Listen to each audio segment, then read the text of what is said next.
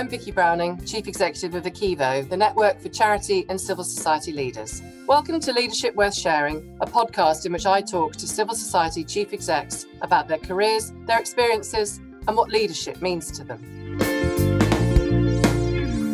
Today, I'm speaking to Raven Bowen, CEO of National Ugly Mugs.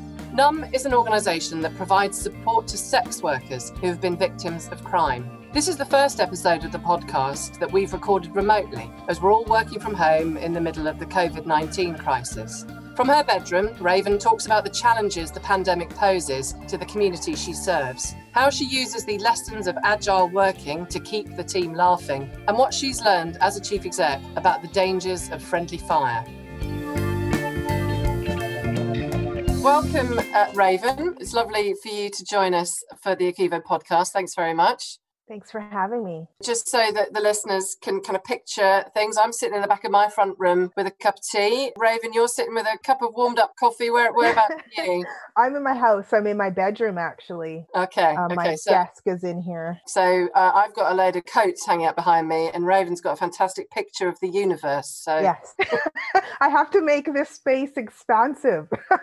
Tell me a bit about yourself, just to start off with, Raven. You, the Chief Executive of National Ugly Mugs. What is National Ugly Mugs? What does it do, and what difference does it make? National Ugly Mugs was formed in 2012, but it was out of a larger UK network of sex work projects where practitioners came together to collaborate and respond to some of the issues that sex workers were facing in their communities. And one of the things that used to happen were sex workers for a generation would document dangerous individuals or conditions that they wanted to warn each other about. So this is not something that NUM by any means invented.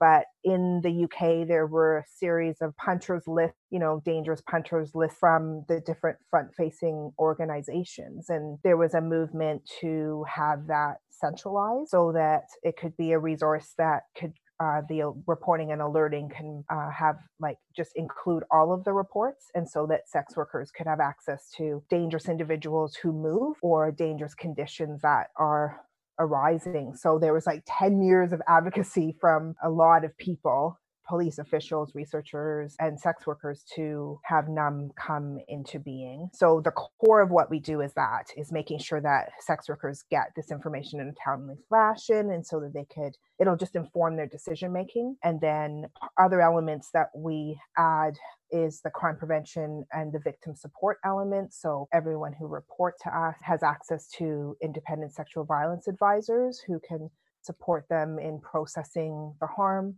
and then deciding what's next. And then we also do some community education to our stakeholder groups. And then, of course, the full circle around that is the systemic advocacy to make sure that we change policy conditions that might exacerbate harm that this population experiences. So it's a full 360. I came to the organization in September of 2018.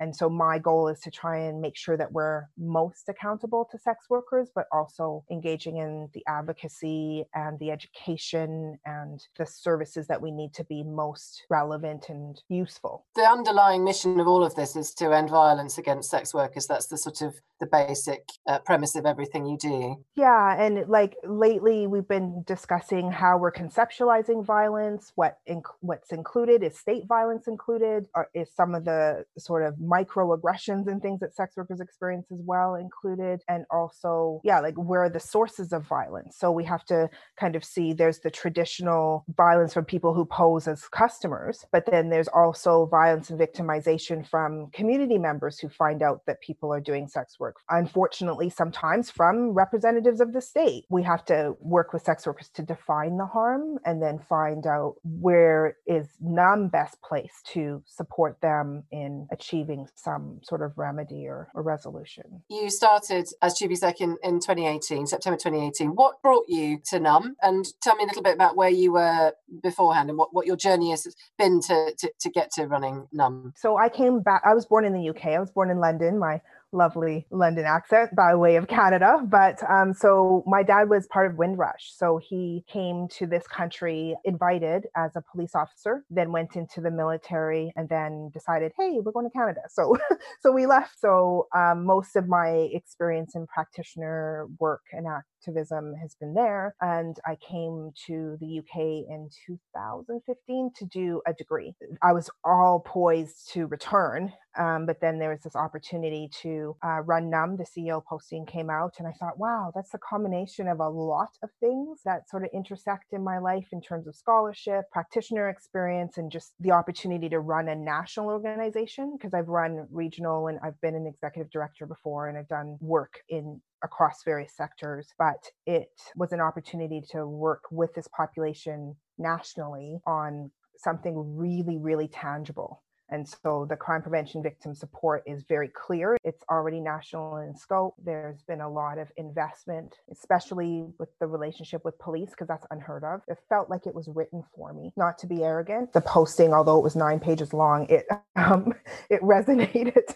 It resonated with me a lot. I'm showing my age a bit here, but quite a long time ago, we used to have a British Telecom ad where a woman grandmother says, "Oh, you got an ology," to her son, and because he's achieved an exam. And you've got a lot of ologies. You've got a PhD in sociology, you've got an MA in criminology, you've got a BA in sociology. I mean, your background is in academia, and that's kind of where you've obviously spent a lot of your career. How's the switch been from working in academia to working not just in a charity and a frontline charity, but one where working with people right at the front edge of some really kind of major issues? How have you adapted from your kind of academic ways to this kind of getting stuck in as a chief exec? I became an executive director before I ever had any education, formal education. So all of it had come from lived experience, experiences of my peer groups, experience working in the front lines of like various shelters and youth centers and that kind of thing. So when I came to academics mid-career, because I had achieved chief executorship, but yet was still oppressed because I didn't have formal education. It's about the audiences you can speak to. It's about who's heard and who isn't. Sometimes in charity sector, especially when you're dealing with populations that are considered to be, well, just marginalized in a lot of ways. So for me, I was always moving back and forth. It's like I engage in praxis. So it's basically theory to practice back and forth. So academics only reinforces what I already knew, gave me some new language, like a background in theoretical analysis. And, I can make stronger arguments, but the essence of what I do as a practitioner is still the same. Yeah. So I think if I had done education earlier in my career, it might have been different, but it's not enough to be, I think the blending of academics and other experiences are really important to bring to third sector. And I believe that people are called to the sector, regardless of our backgrounds. There's something that we have to contribute. And so I've always lived by that. And then, they're at war. I mean, academia is at war with practitioner experience, also with sex worker lived experience. Like the three ways of knowing can be a great blending that I'm trying to create at NUM. And I think that we've achieved that. But all those three groups have different interests, different levels of power. Sometimes some groups or some entities speak instead of sex workers, and really practitioners and scholars, we need to support what sex workers have to say, bring evidence, be there in the ways that sex workers need us, because they don't need us to speak for them, but they may need us to open some doors or to reinforce what they're saying. The backup dancer, I always say.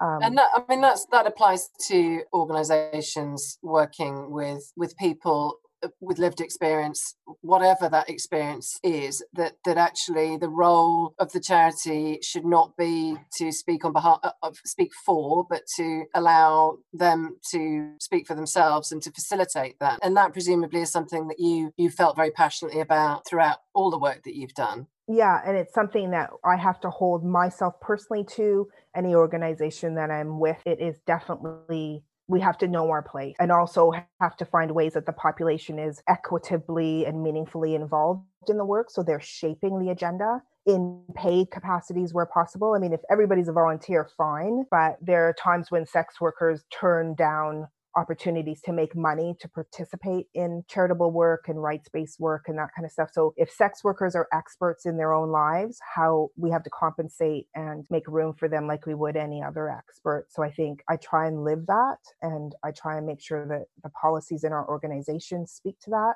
And then I'm also open to criticism from this population. I think one of my indicators of success has always been, have I been called and told off recently? Like, and who's doing the telling off? So if sex workers feel like they can call me up and say, hey, I have a problem with what you did, then I know I'm on the right track. We can't ignore the current situation that we're in. And you were talking about sex workers and the people you work with being that they're already marginalized, they're already likely to be experiencing inequality and disadvantage. The coronavirus crisis is going to impact everybody, but not all the same. And the people that you're working with, I think, are likely to be impacted to a much greater degree than say someone like me. Well, how are you thinking about inequalities of how COVID-19 is playing out with relation to the people that you're serving? Well, this is where some of the structural inequalities that they face really comes to bear, because sex workers have no access to labor rights or recognition of their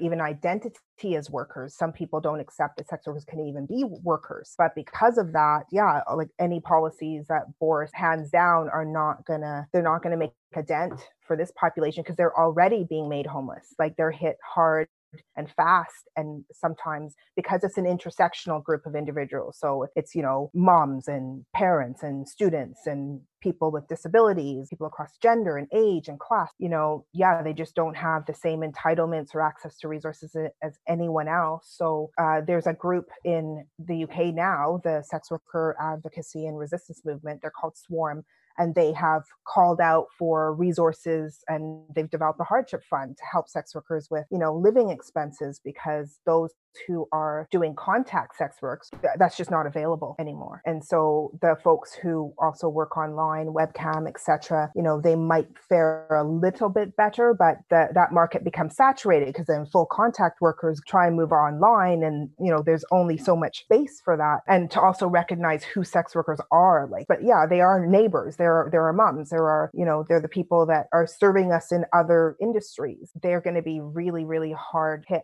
So what we have to do is to make sure that the digital investment that we did get from the National Community Lottery Fund last year goes towards creating those online services, those online dwellings, those places where people can come, debrief, access resources, get support, making sure that our caseworkers are freed up to do the more deeper human work, and that our digital supports automations where it could free people up, and to expand those services to other segments of the sex work industry. And it's also cross-promoting things, so with the Swarm Fund, for example, it's like, what can we do as a charity to make sure that sex worker-led groups are heard, are acknowledged, are contributed to, and are part of the solution that workers are facing, right? Because they know what they need. Again, it's about us rallying and making sure that they get what they need, and then also do all that we can. So whether it's phone calls and trying to move mountains in the back end to make sure that there's a soft place to land for people. But it's difficult, but lucky for us, we're a digital charity. That was sort of, I would say, a challenge in the past,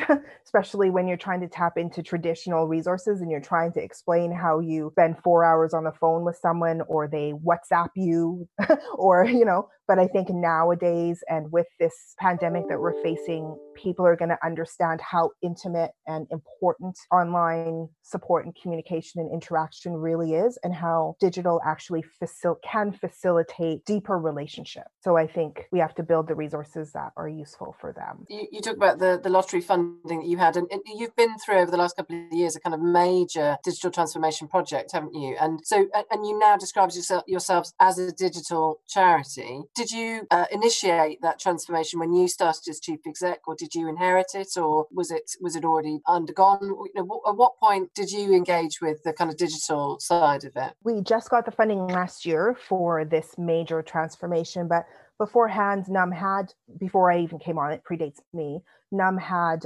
access to some resources to digitize the reporting and alerting process. So that's been running since 2012. We were always quiet about the casework support because, we had limited capacity to provide victim support. And so we did that alongside. I think some of the new innovations that I'm interested in bringing that the lottery will support us with is things around how we can do learning using digital facilitation. So whether that's webcasts or e-learning or what have you, and then how we can engage the populations in different ways, like peer-to-peer chat. And there's all kinds of things that are available for digital platforms. So we want to build the core service and then test some of these other features and services to see what works best and how sex workers may or may not use them. But the good thing is the idea of building something with sex workers. So we don't have to ever guess what sex workers want to need. So we've just started our first consultation with sex workers that was meant to be face-to-face with the first few groups, but now it's sort of going to be a survey and potentially a digital focus group. But maybe we might be able to hear from a broader range of individuals just about our services, what they think, what they use, also how COVID is affecting their populations and what they think that NUM can do, and also in collaboration with other sex worker support groups, what they think or would like from other groups. So I think there's going to be far more collaborative working and collaborative needs assessments and things like that. Yeah, I think digital can facilitate all of that. But yeah, NUM was always digital, but it was just, we have the opportunity now to create a comprehensive service. Sex worker groups don't get this kind of investment, not anything like I've seen anywhere in the world. We have no choice. We have to do this well because we're only going to really get to do this once.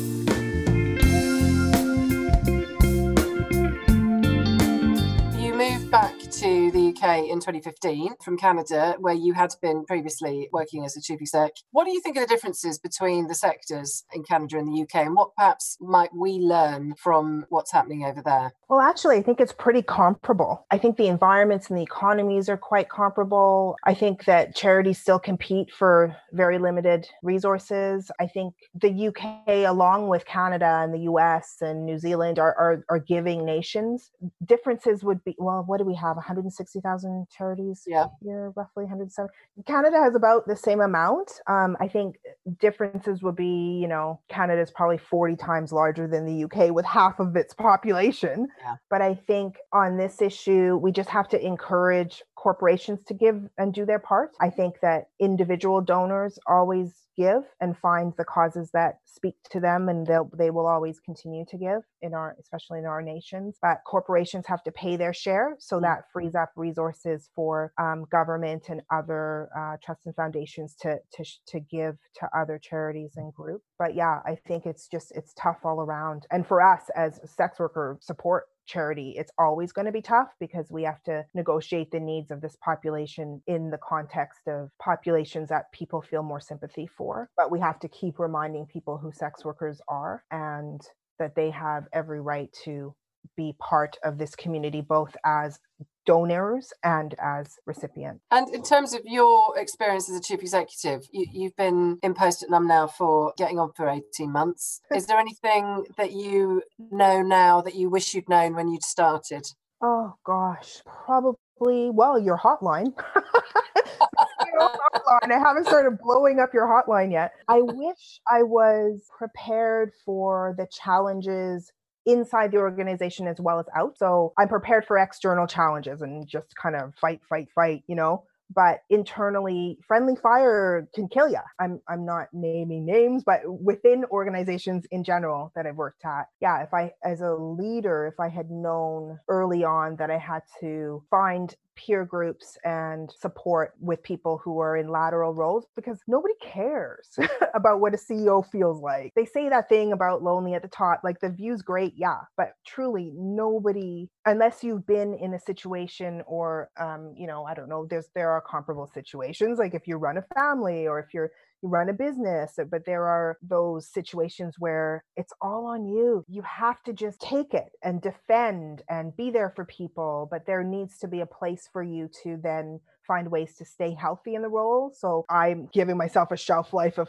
3 to 5 years, sometimes 5 to 7, and then I switch and do something else because, the intensity, it's 24/7, but it's not all bad. I mean, I can negotiate power, I can negotiate space, and that's one of the things why I'm putting leadership and why people hold me in leadership. The work that you do and the people that you work for, there are some, you're working on very difficult issues in a place, as you talked about, where a lot of people don't care, or worse than that, actively dislike. How do you protect your emotional resilience? How do you protect yourself?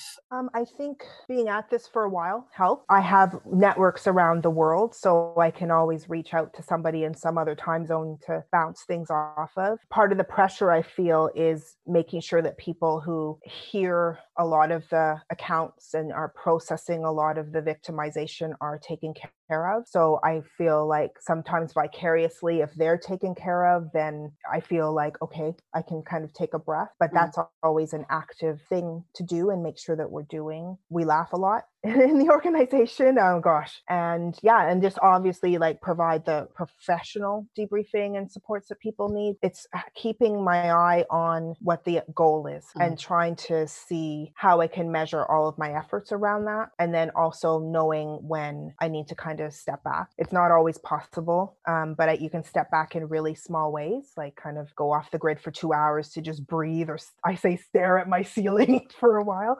And you just find ways to help your team, help yourself, but also stay grounded in the fact for us that sex workers are dying. Sex workers are getting harmed in a lot of different ways, and we have to focus on self-care. But at times when we commit to this issue, we sometimes have to put our personal feelings and problems aside. But giving is a really good remedy to feeling bad or feeling however people may feel. Sometimes, and that's the thing with leadership, is sometimes it is time for you to go. And you got to know when that is. You have to vacate your seat so others can take up the mantle. But I think we have to be really realistic about what's possible for us, and sort of put parentheses around what we can do, not only in the role, but also on particular issues as well. And I don't have to be the smartest person in the room. I don't have to be the leader in every situation. I think as a leader, I'm a great follower, which has made me a good leader. So it's kind of like how you hand that off and how you share power. And when you need a break, I can say to the COO, hey, I need a break. And we support each other through that and encourage that in our team. Just again, back to the kind of current climate, how are you doing all of that remotely? You talked about the power of laughter, and actually, that can be really cathartic for a team. It bonds you, it enables you to kind of get over some of those kind of bumps in the road during the day. But often you find that kind of sharing of laughter just happens when you happen to be together and you're in a room. So how are you trying to keep that kind of atmosphere going when everybody's sat in their own front rooms or their own bedrooms or across the city? Well, we've sort of inspired by some of the tools of agile working. We're implementing stand-ups and stand-downs. 15 minutes, everybody gets on Hangout and just says what they're doing today and what their intention is today. And then at the end of the day, another 15 minutes, what'd you accomplish? Really, really simple to just try and bring some unity. And then obviously teams in smaller groups, so the caseworkers have their way of communicating through Slack and other means to just debrief each other and make sure each other's safe. I'm really taking a lot of inspiration from how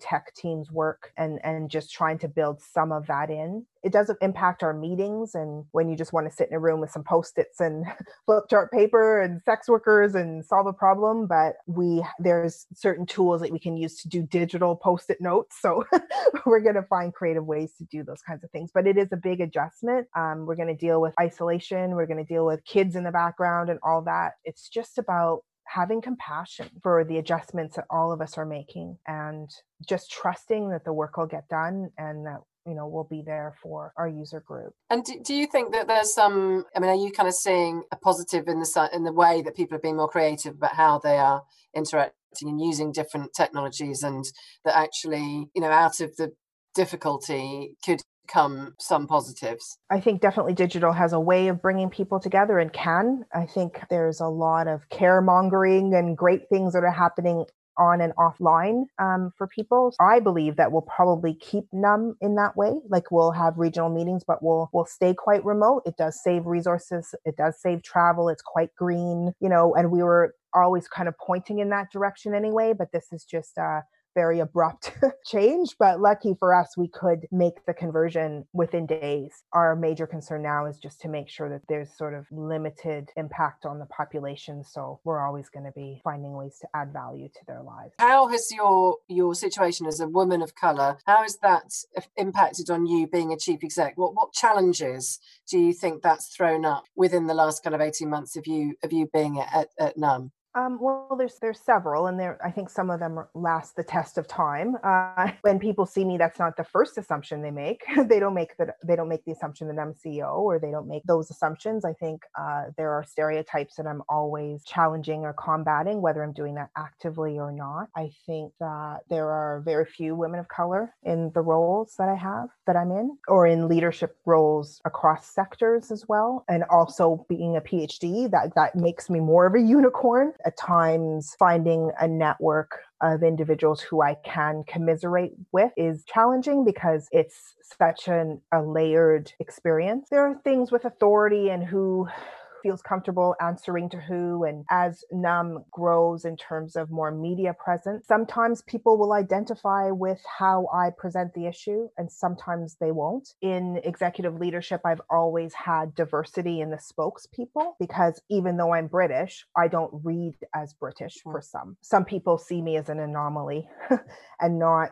someone who's like homegrown, grounded, and shaped by the culture that I'm in. So in Canada, although I'm a dual citizen, it's by naturalization. I was born here. So here I came back during the referendum.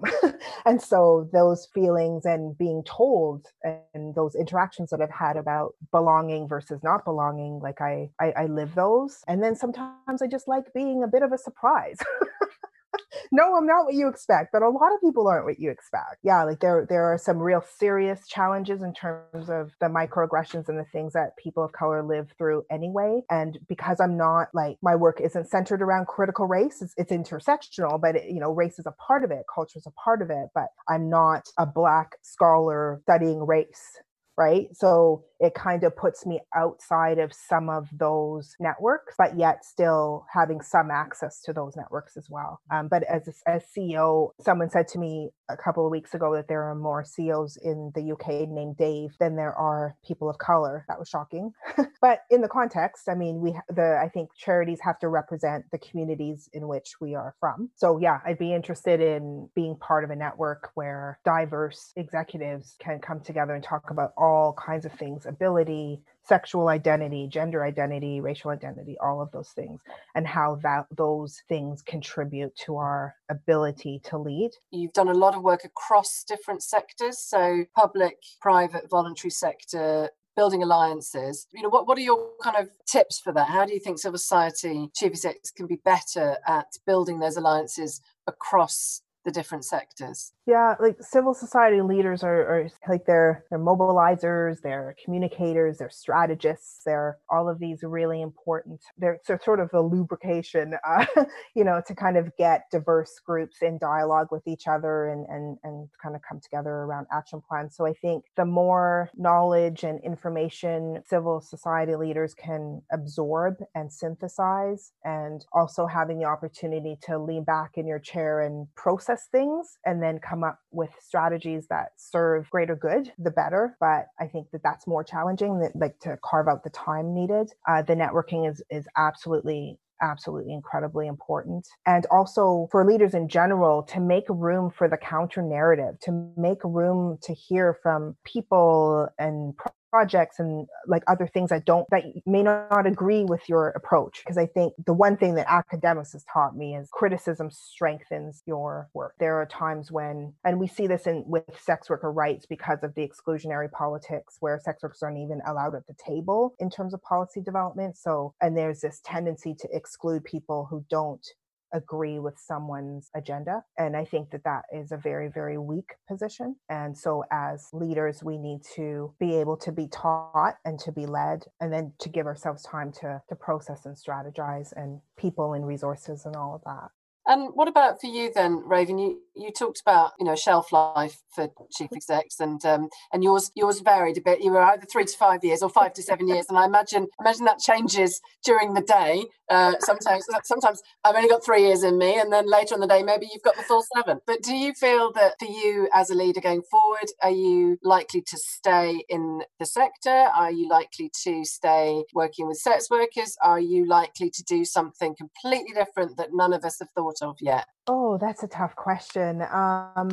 Yeah, like I think the sort of ship has sailed for getting wealthy in the private sector and then using that money to donate. Like I wish I had done that, to be honest, because sex work issues are so intersectional, as I said, slipping between other issues. I could see that happening. But for me, it's about scope. So, working nationally is novel and it's good. And if I could work transnationally in the future, it depends how we build out the organization, and that determines whether I can add value or not. I definitely think that I will stay in this sector. As I said, it's probably too late to go into real estate. I'd stay in this sector and probably would want to work, transnationally or internationally, depending on where I can add value. But there's always the opportunity to go into academics for me. So I would ideally want to blend the two in some way. But that's the thing. It is about where if I live by this sector as a calling, I think that the issue and the organization and the future will find me. And I just hope that I'm able to answer the call. That's lovely. Thank you very much.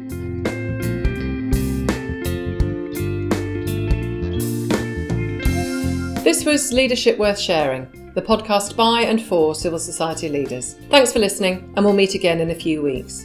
If you want to know more about Akevo, check out our website, akevo.org.uk. That's acevo.org.uk. And follow us on Twitter, twitter.com/Akevo. Bye.